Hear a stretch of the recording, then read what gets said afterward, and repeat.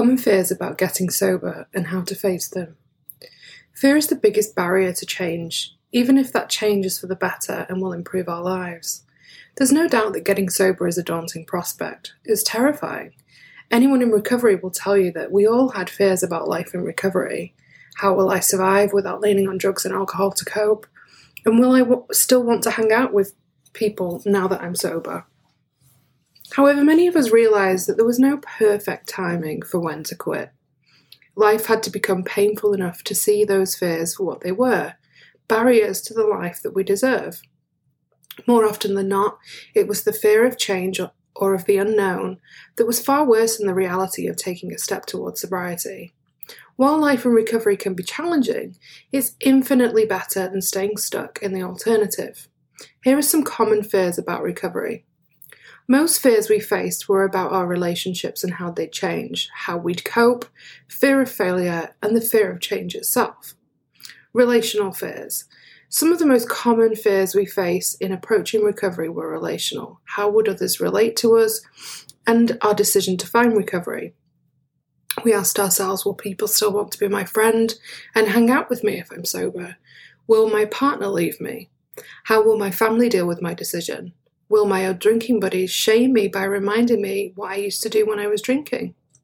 What will others think of me if they learn that I have a drinking problem? Here's the truth. Any relationship worth having will support you for your decision for a better life.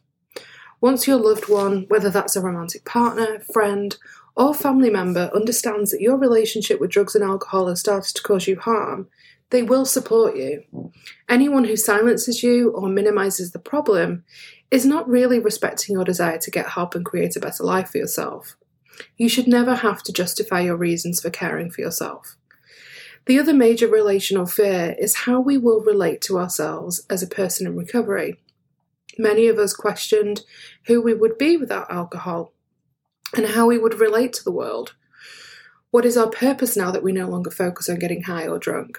The thing is, you don't have to know right now. All you need to know is that you need to take the next step towards recovery.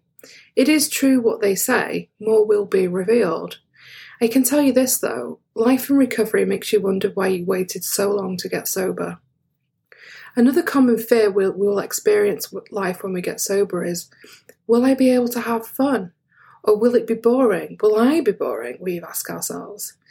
In short, the answer is you can have fun in recovery, so much fun, and no, life in recovery is not boring. The truth is, once you remove the numbing agents from your life, you can actually experience joy. You can still go to parties and concerts, and you still get to dance. The bonus is that you'll remember it, and you won't feel like death the next day. Also, I'm not sure about you, but at the end of my addiction, there was nothing fun about sitting in my apartment and drinking all weekend until I was physically sick and depressed. That was pretty boring. Coping fears. Many of us feared how we would deal with the setbacks without using drugs or alcohol. What if something terrible happens? How will I cope, we ask. The thing about stress is that it is still going to be there when we drink or not. And by drinking and taking drugs, we're actually not dealing with stress, we're only numbing ourselves. Living in recovery gives you the tools to be able to cope and actively manage stress, however. Life will happen, people you love will die, you will move, you will experience the end of a relationship, and you may even lose your job.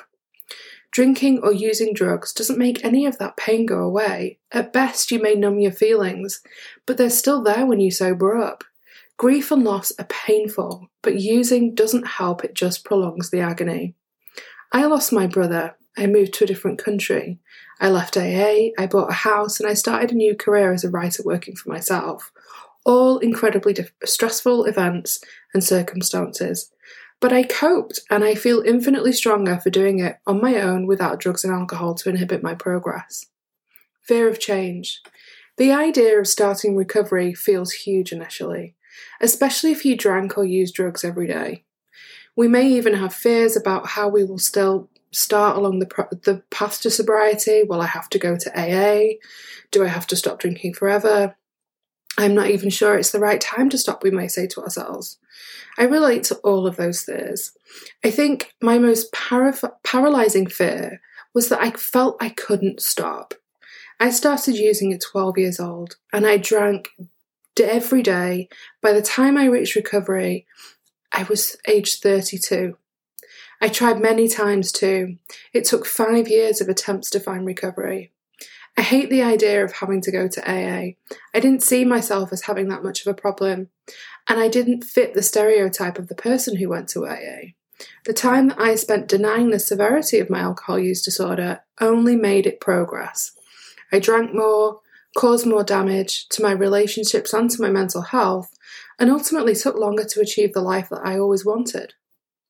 While I did initially use AA to get sober, once I did a little research, I saw that there were many pathways of recovery.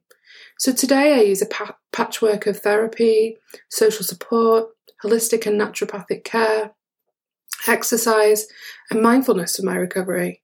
Here's the thing, your pathway of recovery can be anything you want it to be. No one way is the right way, and if the thought of going to AA turns you off recovery, I suggest that you find a way that makes you feel that it's more suited to you.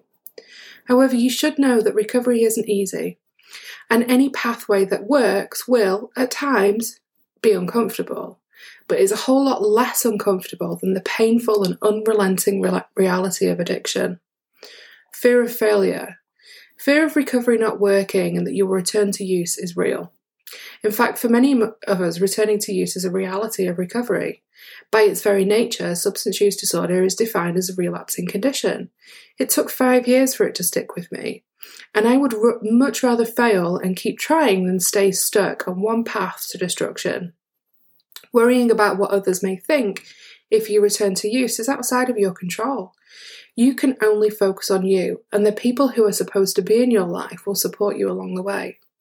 One thing I've learned in my 7.5 years of recovery is that we all have fear, and we all overcome those fears instead of choosing recovery.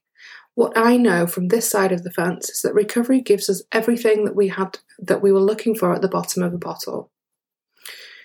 This was read by Olivia Pinelli, a writer, journalist, and recovery activist. Her work has appeared in Stat News, Insider, Filter Magazine, Ravishly, The Temper, and Shondaland. She's the founder of site Lives Recovery Kitchen and lives near Portland, Oregon.